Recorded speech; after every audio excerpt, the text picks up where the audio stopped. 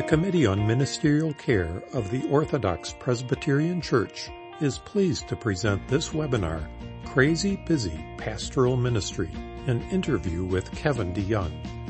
Our host today is John Fickert, the OPC's Director of Ministerial Care.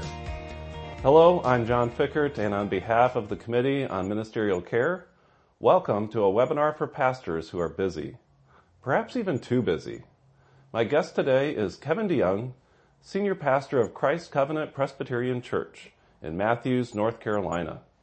In addition to his pastoral ministry, Kevin is a prolific author, a frequent conference speaker, a professor at RTS Charlotte, and he and his wife Tricia are parents to 9 children. In other words, he knows what it's like to be busy.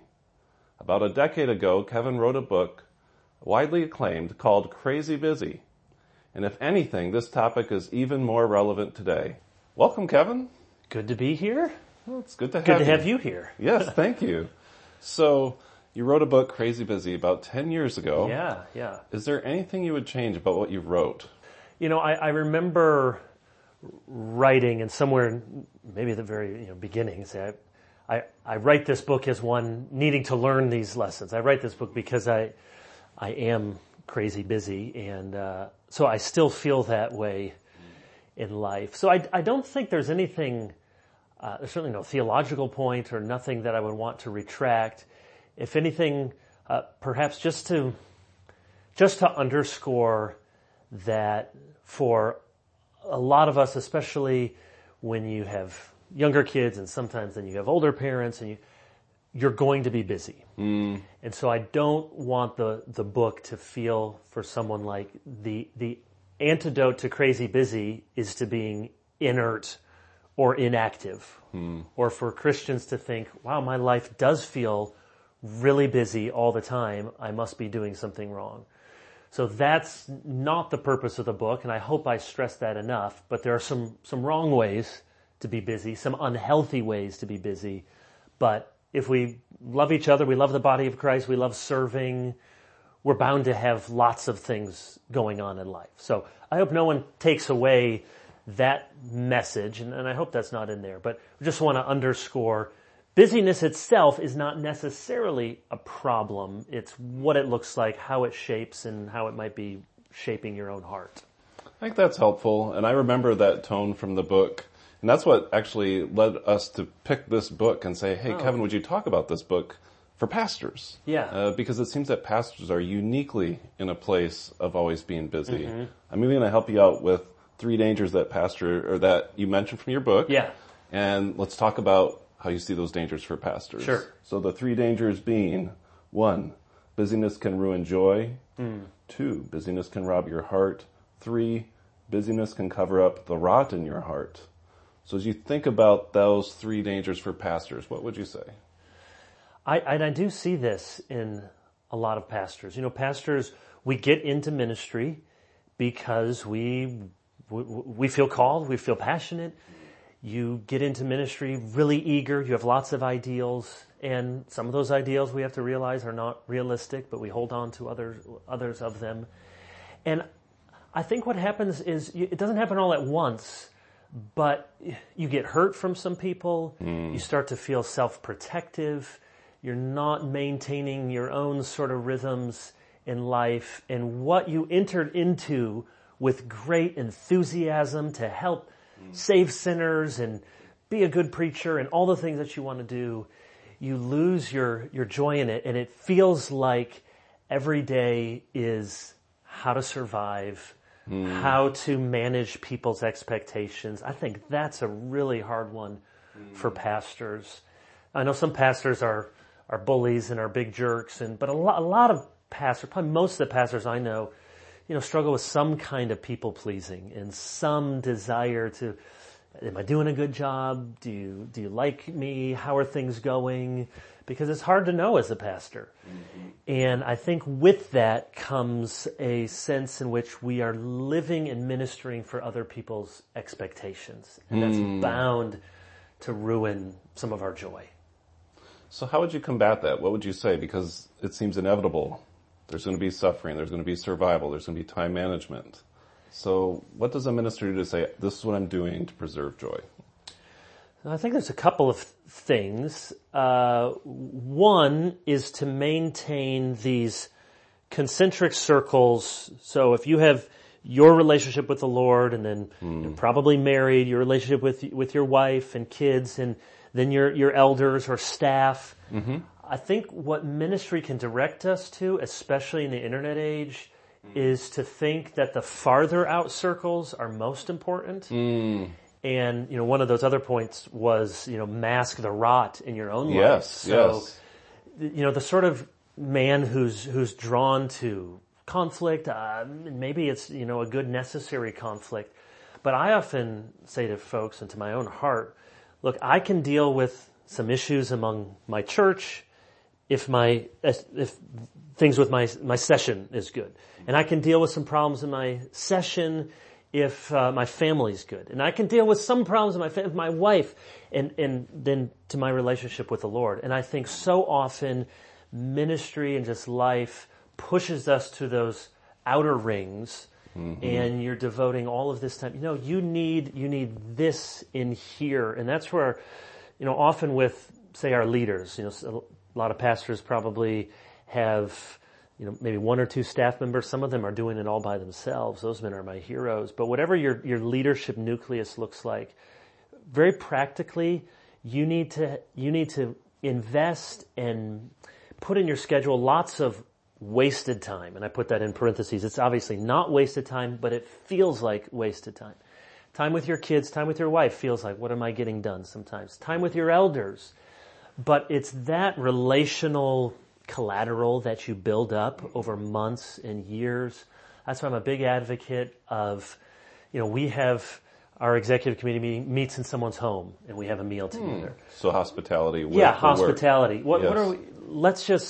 We take the first half hour, I'll have a question to throw out, and we talk about life. I'm a big believer in staff retreats or elder retreats, just those settings where you think you didn't accomplish much, but you actually accomplished a lot, just the relationship building, that then when you have the stresses of ministry pushing in from the outside, if you have these inner things, so what? Somebody hates your guts online. I got an ever-growing hate Kevin DeYoung fan club out there, and it's not that you welcome that, but if the circles in here are healthy, and that's where a lot of us have not tended well to those inner circles, or we've let ministry success out here masquerade what's really some failures closer to home.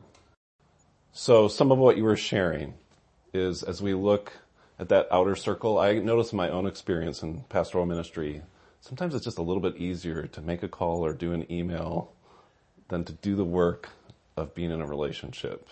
Right. Yeah, and especially it's never been easier and harder. So it's never been easier as pastors to keep some tabs on our people. You send an email, You can send a text, and I think, wow, what did Richard Baxter is not driving his horse, all these people he had to visit, and we can just send a quick text. But with that comes not only people's exceeding expectations. Well, why didn't you come and see me? Why didn't you come and visit? And also, to your point, our own sense of uncomfortability of what might be easier or harder to do. And so I think in pastoral ministry, and look, there are people way better as pastors than I am with shepherding, counseling. We're just, none of us are rock stars at all of it. Right. But I think we need to, don't do a text if it needs to be a phone call. Don't do a phone call if it needs to be a personal visit. And one of the just rules of thumb that I find younger ministers sometimes, and I probably made the mistake when I was a younger minister, but I'm reminding myself and telling folks, put good things in writing, say hard things in person. Ooh, I like that. Meaning, and of course you can say good things in person too, but sometimes I find pastors, because we're so word-oriented and we write and we do sermons, they're trying to work out really heavy conflict and issues with an email, and they're trying to say hard things. Don't say hard things where somebody can't read the tone, where you can't follow up, where they can go and take this email or this text and then ruminate on it for a week before you see them again. Whenever you can, avoid it. Don't give people the hard things in writing where it's permanent for them. Give people the encouragement so they can file that away and they can ruminate on this thing that you said. So I think sometimes because conflict is hard for almost all of us, we prefer to do it from a safe distance where really the harder the conflict, actually the closer the real physical proximity needs to be. That makes sense. And ultimately, some of those electronic forms don't resolve the conflict anyway. So you remain busy because it's not resolved. That's right. And I've made that mistake. You pound out a great email, you take 2 hours, you do this whole email, and now you got to go clean that up. And I've learned early in ministry, I'd have to jump in sometimes with my eager elders who are looking to clean up stuff on email, or two elders aren't getting along with something. Now, if I see that, I'll jump in and I'll send a message to everyone, hey guys, I'll make sure this is on our agenda at our next session meeting and we'll talk about it. And I just try to cut it off at the pass. We are not going to hash this out. And first of all, waste everyone's time and probably turn the temperature up a lot hotter than it needs to go. And you know what it's like in pastoral ministry. Often a week later, it's like, it's not that big a deal. Yes. It's so invaluable to be in person for those things. So invaluable. But it takes time in its own way. Yeah. So that's another part about being busy is like, I have to make time for this person. Right. Or this difficult conversation or this session discussion. And that's just part of it. Yeah. It all takes a lot of time. And because generally we want to serve, we hopefully are, gravitate toward people and helping people with their problems. A lot of pastors, I think, we struggle with saying no or not being the person who's available all the time. Now, I admit I'm really spoiled in that I have church staff. I have the ability that we have enough people we can specialize in some ways.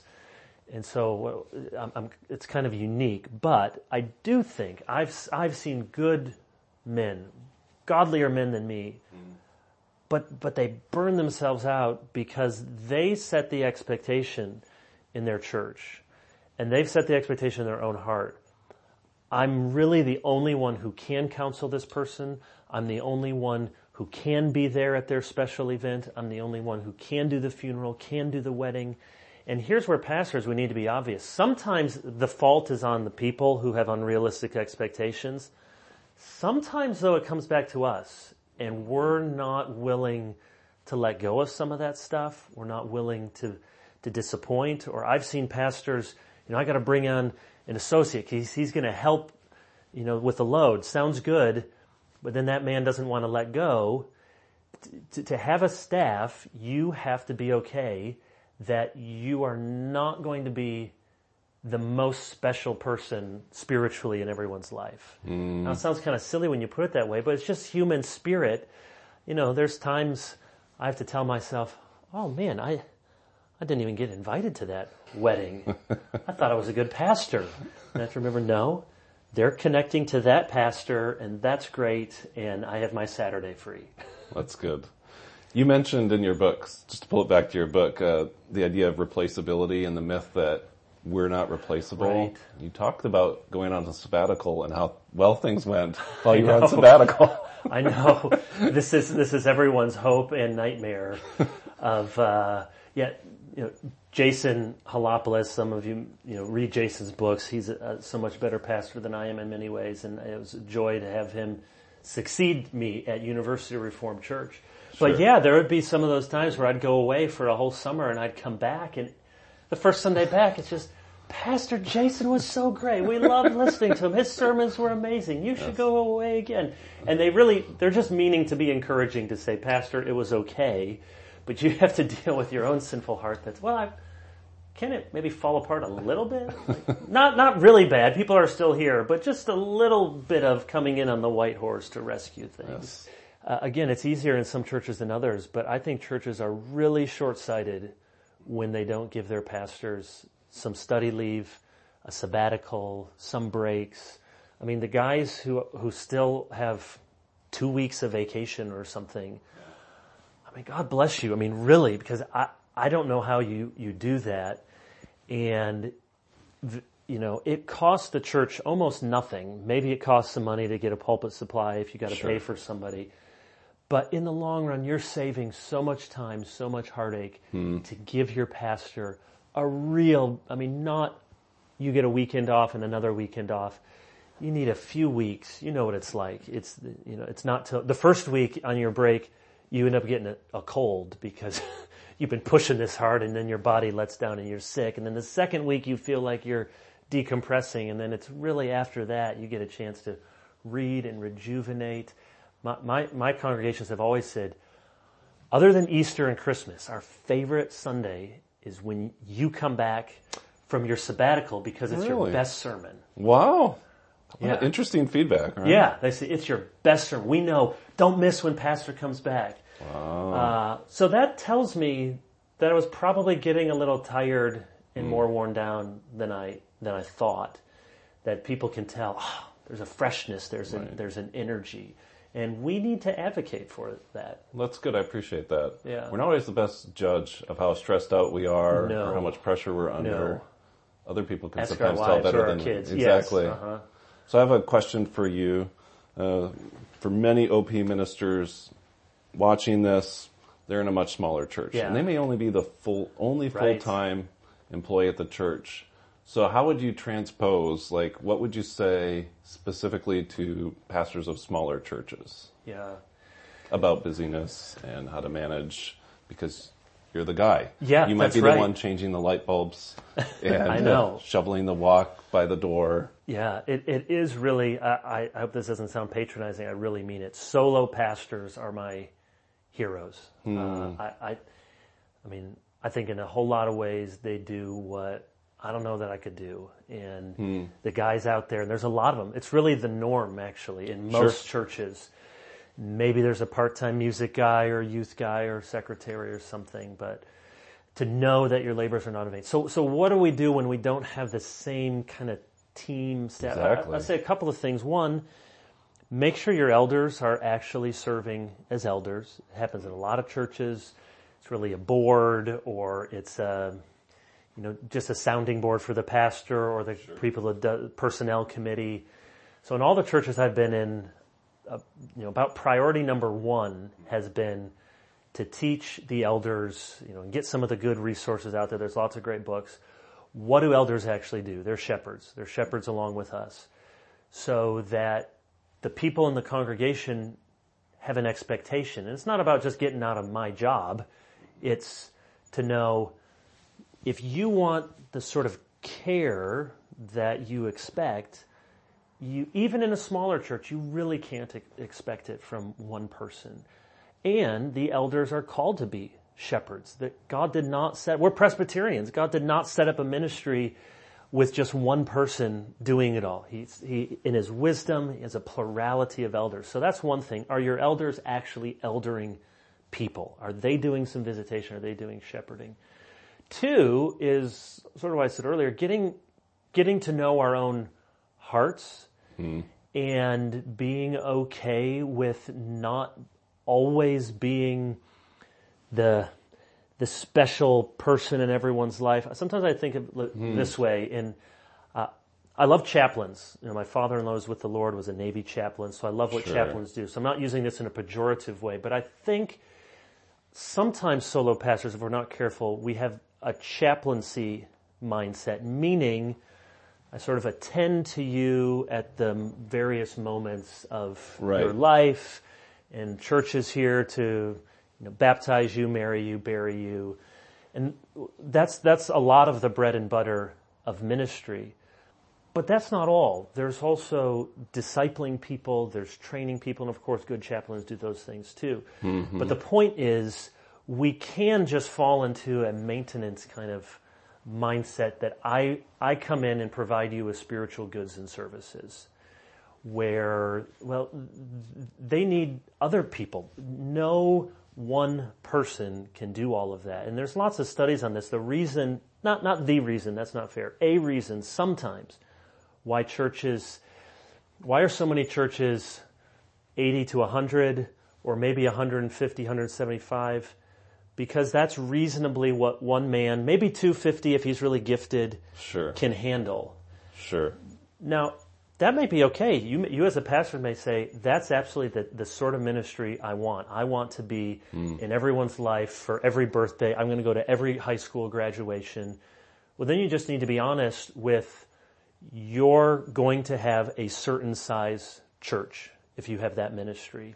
Sure. And bigger is not better and smaller is not better. It's just different. So I think sometimes we have an expectation we put on ourselves, and then we reinforce it with other people that feeds into that busyness. So, if we think we have to lead every session meeting, we think we have to do every funeral and wedding, and it may take some time to train our congregation not to have that expectation, but we have to deal with our own self-expectations first. Sure. And maybe one way to take what you're saying would be, if you're Presbyterian, then push into your Presbyterianism. That's right, yes. Be sure the session is engaged, that you're with a ministry, a plurality of elders, and you're not, in effect, a congregational minister. That's and absolutely everybody's true. a consumer/congregant. Yeah. And you're the server of everybody. Yeah. You do everything for right. everybody. And that's what I mean, a chaplain. I don't mean as a negative thing, but the person who is here to provide, as we live our happy American lives, or wherever you are. Right. And then it's great. I have a spiritual person who helps to do the rituals for me and be there when something hard happens and prays. And then just the last thing kind of goes with everything we're talking about. Mm-hmm. One of the things in the book, and I read this in Peter Drucker, the business guru, he talks about not just having priorities, but posteriorities. So prior, your head, posterior, you're behind. Mm-hmm. Mm-hmm. Every church, every minister likes to talk about priorities. But he says, if you have 10 priorities, you don't have priorities. Yeah, how can you do them all? Yeah, he says you don't really have priorities until you have posteriorities, meaning, what are the things, Pastor, on your list you're not going to do? The things you're saying no to. That's right. If you what are your limits? My priorities are to pray every day and prepare for my sermon and disciple my leaders. Great priorities. But if you're doing everything, so a concrete example, earlier in my ministry, and this is when the church was, it was 300 people or something. Sure. And I was doing a lot of the pastoral, most of the premarital counseling. And my elders said, we are not allowing you to do premarital counseling. Now, I don't think I was ruining people, I hope. That wasn't the reason. I hope not. And they didn't use the word posteriority, but that's what it was. They said, you know what? There's these 5 other couples here. They could be trained. They love to do this. They would feel really excited to be able to do this. But we know it's hard for you, Kevin. You're going to say yes to this nice couple. So we're telling you, you cannot do this any longer. And whatever those examples are like in your local church, I think it's really helpful in conversation with the session to give you some of those posteriorities. That's good. So we're talking about limits. Now I'm going to flip it on you. Yeah. Because there's the theme of being a good churchman. So your role at presbytery, whatever presbytery committees you get put on, responsibilities for General Assembly. So how would you integrate those extra Presbyterian parts into a pastoral ministry? The look on your face tells me that's not an easy question. No, it's not. Well, and I just came here driving from Atlanta at a PCA meeting for a committee that I'm on, so I try to do my part. Yeah, there's not an easy answer. What I tell some of our guys here is try to go to the meetings and maybe do one other thing. Okay. So pick one. Pick one. Yeah. Go to the meetings and hopefully you can go to most of them. But even with our General Assembly, OPC is every year, and it's, some have a delegated assembly. Ours are everyone can come. Right. In the PCA. Yeah. Yes. So, I'd say, can you guys try to go 2 out of 3 years? Now, most of them want to go. Make it to the Presbyterian meetings. But then maybe one committee, maybe one thing with the General Assembly. I love, And there are going to be guys who are just drawn to it. Mm-hmm. That's true, and more gifted for it. And more gifted at it. You know, the people that the proverbial sleep with the BCO under their pillow. And we need a few of those guys. But here's the thing. You only need a few. You only need a few of them. And most of us, be faithful, raise your hand to serve on a committee. And, you know, the best way to be the best presbyter is to make sure you're being a faithful presbyter in your church. That's good. Yeah. So again, just trying to find balance, appropriate limits, and so forth. I want to circle back around. Earlier on, we were talking about email, communication, technology. Any thoughts on how to find balance as a pastor for how much to be engaged in the world out there, and blogs and this and that, having a social media presence? Maybe that's an evangelistic tool, maybe it's not. So what are your thoughts about that? So you're talking to the guy who said, 10, 15 years ago, bloggers are dumb, I'll never blog, started a blog. Twitter is a complete waste of time, I got on Twitter. I've certainly, am pretty well versed in what's going on out there, and I've weighed into various controversies. But I would say again, personally, I'm trying to pull back from some. I'm on Twitter less than I used to be. I think there's it's kind of like the people who are locked into the BCO. Praise God for them. We only really need a few of them. So for example, Al Mohler does the briefing every day. And he's really good at it. And he's really gifted to process things in 25 minutes. And, World, has their daily program. It's good to have a few things like that. We probably don't need too many more than that. And I would say to any pastor who's feeling like, I don't know if I'm being faithful out there because I just don't know what the controversy du jour is and I'm just not weighing in enough, I would want to relieve that man of any pangs of conscience. Really, I've yet to meet a pastor whose ministry is grossly suffering because he's not attuned to internet controversies. And I know of plenty who have been distracted by those things. I would even say more than that. Beyond distracted, I've seen some ministries that are impaired because they've said things. That's right. And you can't take them back, and you've compromised your ability to preach the gospel, in essence, because people won't listen to you anymore. That's right. And you lost your cool, or you said something that was private that wasn't private. And I have a hard time thinking that many of us will regret, I should have been more engaged in social media, more engaged online. Not one of those deathbed things like, if only I'd spent more time. Probably not. But some, I hope I'm not wasting my time when I do some of that. But it is a temptation for me, for lots of guys, and especially, PCA, OPC, these are really well-trained pastors who have thoughts on things, opinions on things. So it's not that you can't share those in the appropriate context, but relieve the burden of thinking you need to be the Holy Spirit in people's lives. This isn't fair to put on you, but would you say an age limit, like if you're under 40, don't even think about it, or anything like that, or is that too? I don't know, because I did a lot of it before I turned 40. You could say at the upper age limit, Sure. Once you get to this age, you should stop talking. But I would.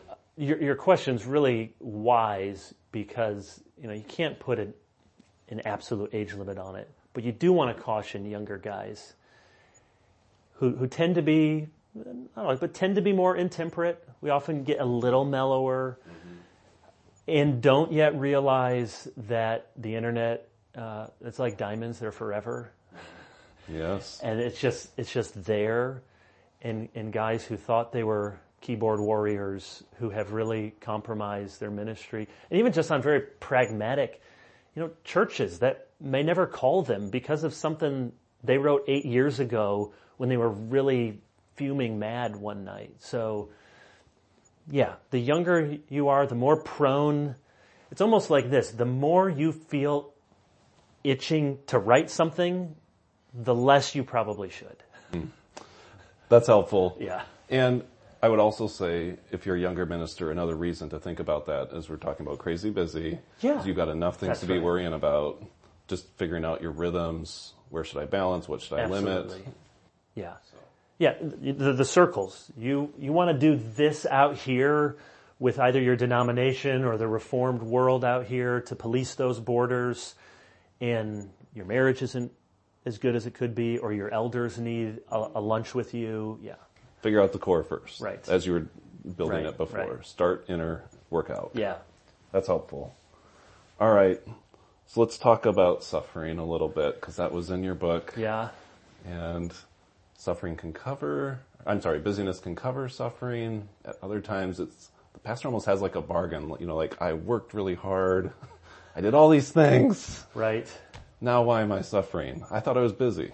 Yeah. What are your thoughts about that? So everyone's going to suffer, and pastors, on the one hand, we don't want to act like we suffer more than other people. I have a great job. I know lots of people in my church think, I wouldn't want your job. And my suffering's been very garden variety.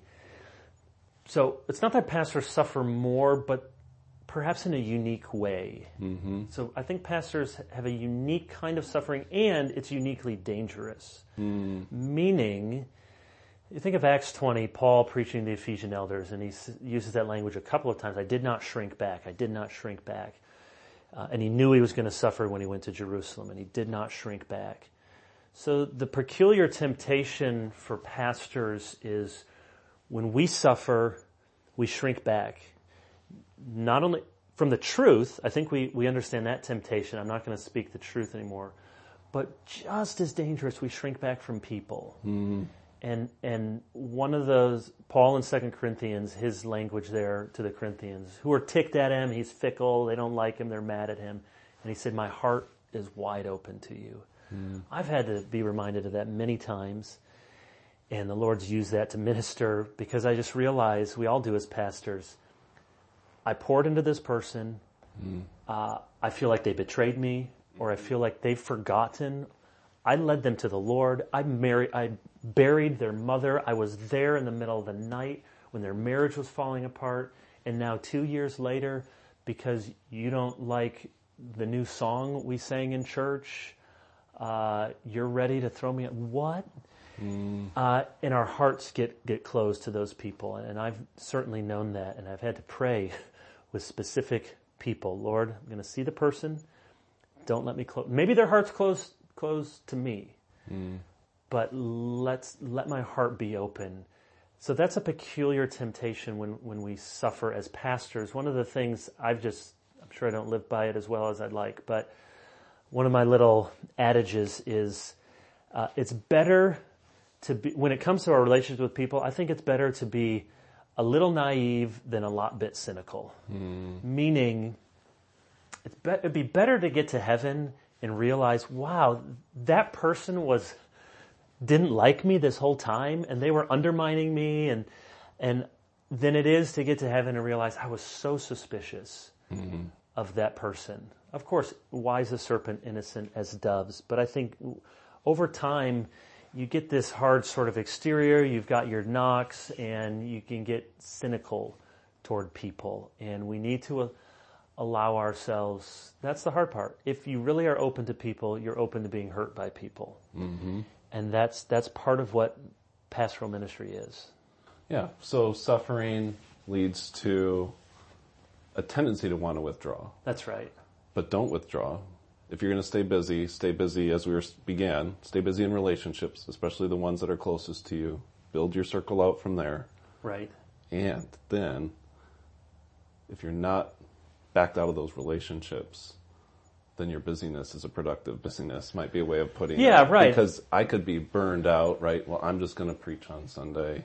I'm going to deliver them the word. I'm going to do my little hospital visits. I'll find ways to stay busy, but I've really given up the relational component of pastoral ministry at that point. Yeah. And we all go, it just takes a lot of discernment to know, is this a season?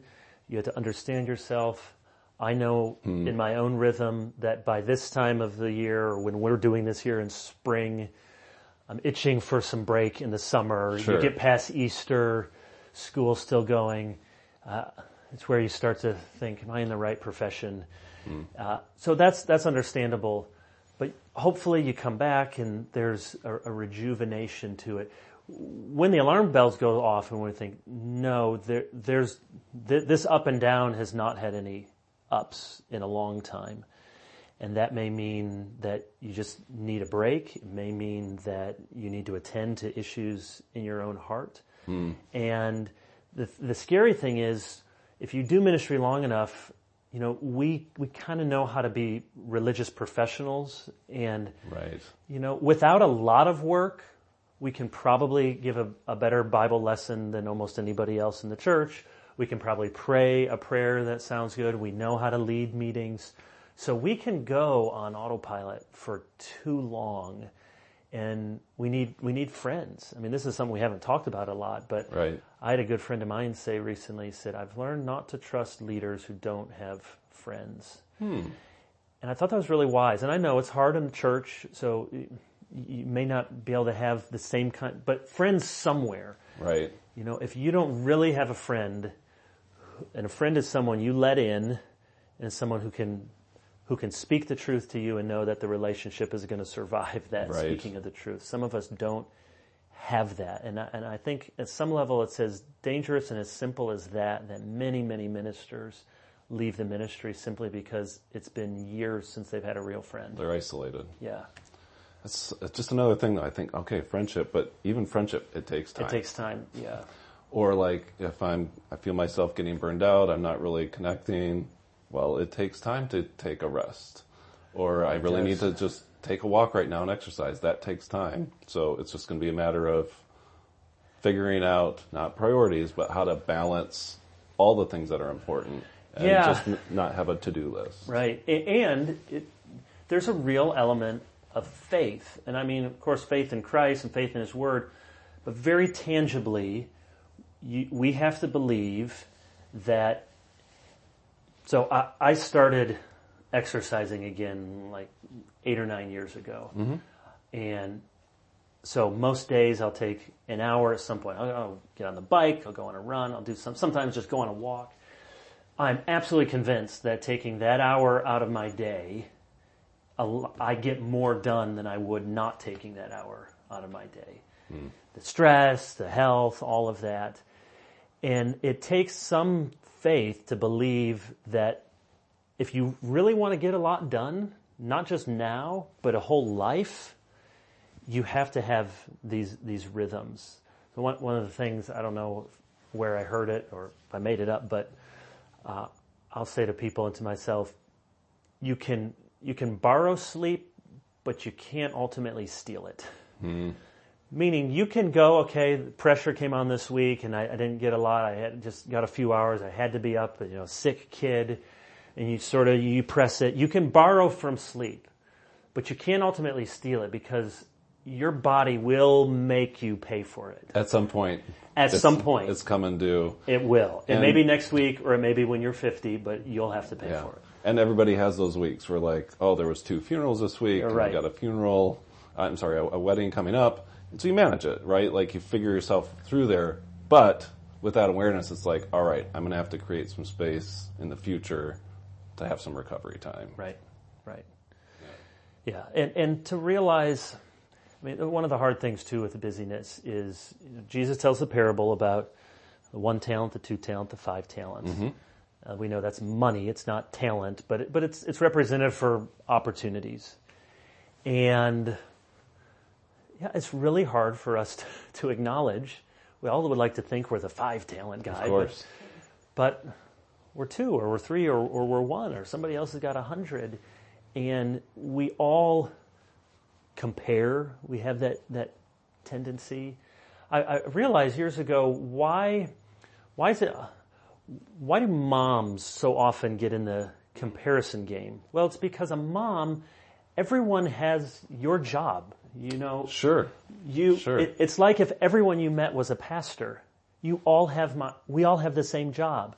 So moms are always comparing. Well, pastors do that too. It's just the whole world, half of the world isn't a pastor.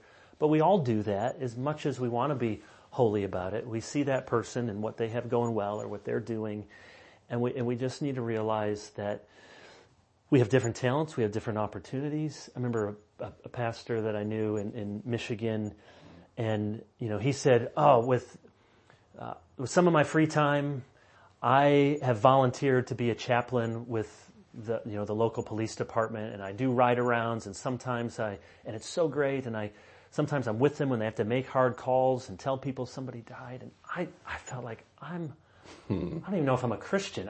Yeah, just by comparison, it's like, yeah. Okay, yeah. It's like, well, I don't do that. I don't even think I want to do that, but I'm really happy you're doing it. And I had to realize there's probably people that say, well, look at what Kevin does. Well, there's certain things, God's wired me in certain ways, and anybody out there watching this needs to realize there's dozens of things that I don't do and don't do as well as other people, and we have to be honest with ourselves. Yeah, and just recognize that, and then rejoice at someone else's gifts and how God has called them to use it. Yeah. And that's the joy piece again of just That's rejoicing right. with where somebody else is and that they can serve the church in that way. Right. All right, you conclude your book talking about Mary and Martha. Ah, yes. And, we all aspire to be Mary. Uh-huh. And we find a little too much Martha in our lives. So just reflecting on that, what would you say about Mary and Martha for pastors? I remember it was one of the first sermons I preached as an ordained pastor. It was in one of my first year or so. And I was actually, ironically, I think I was coming back from a conference and I was really busy and I didn't have a lot of time to prepare this Mary and Martha sermon. That's very ironic. Too busy to do this. But I don't even know I'm sure it was a dreadful sermon, but some longtime member of the church came to me later and he said, I realized I've been at the church my whole life. I wasn't a Christian. That he was converted in a Mary and Martha sermon. Wow. And it was amazing because it was not a good sermon. The Holy Spirit. It was, it was. One of the things I pray most Sundays is that the Holy Spirit would preach a better sermon than the one I'm about to preach. And so he did that. And I think it was just that piece. I think he came to grips with, have I really ever sat at the feet of Jesus? Mm. I've been around church. I've done church things. I've served in the church. If I really do have a hunger and a desire to sit at the feet of Jesus, because I say in the book, there's a reason why that's there in Luke 10. Mm-hmm. So you have sending out the 70 or the 72, and it was a great mission trip. I saw Satan fall like lightning and casting out demons and preaching the gospel. Busy, busy, busy. You have the parable of the Good Samaritan. Of course, that can feel really crushing. All the needs out there that you have to do. I think in the Holy Spirit's wisdom, there's a reason that Luke puts at the end of chapter 10, Mary and Martha, as if to say, you can be sent out by Jesus himself. You can cast out demons. You can heal the sick. You can preach. You can be the Good Samaritan who crosses the road or crosses the world to care for the needs of other people. And if you don't sit at the feet of Jesus, you're not doing the one thing that's most necessary. I think we have, and especially maybe in some our reform circles, I think we've made an impossible Christianity. We've because we know we can't justify ourselves, right? We've conceived of the Christian life as just moving from failure to failure. And in fact, the more of a failure you are, praise God for, and I'm not talking about obviously earning anything with God, but just the Christian life. Do we really believe that God can be pleased with us? Mm-hmm. We're never going to get past the crazy busy if we think God is such a peevish, austere Father who never is pleased with us, or that if we go on a long walk that Jesus is going tick, tick, tick, you got a lot of ministry to do. The well done, good and faithful servant, is that just for the missionaries in the jungle somewhere, or is that for every ordinary pastor, ordinary Christian who serves God faithfully? There are so many passages that talk about God being pleased with us, and I think that pastors of all people, we can go through a lot of life and a lot of ministry. Yes, we know intellectually grace, we know justification, we know all of that, but day to day, we don't live as if the Father is actually smiling upon us and pleased with us. And that, almost more than anything, leads to the kind of burnout and the kind of despondency that so often creeps in. Do we delight in our communion with God? Yeah. And if we do, it will lead to a fruitful Christian life. And that's right. If God blesses our pastoral ministry, then He does. And if He doesn't bless it in particular ways, He doesn't. Yeah. But are we communing with Jesus? Yeah, absolutely. Kevin, thank you so much for your thoughts on this. We so appreciate the time that you've given.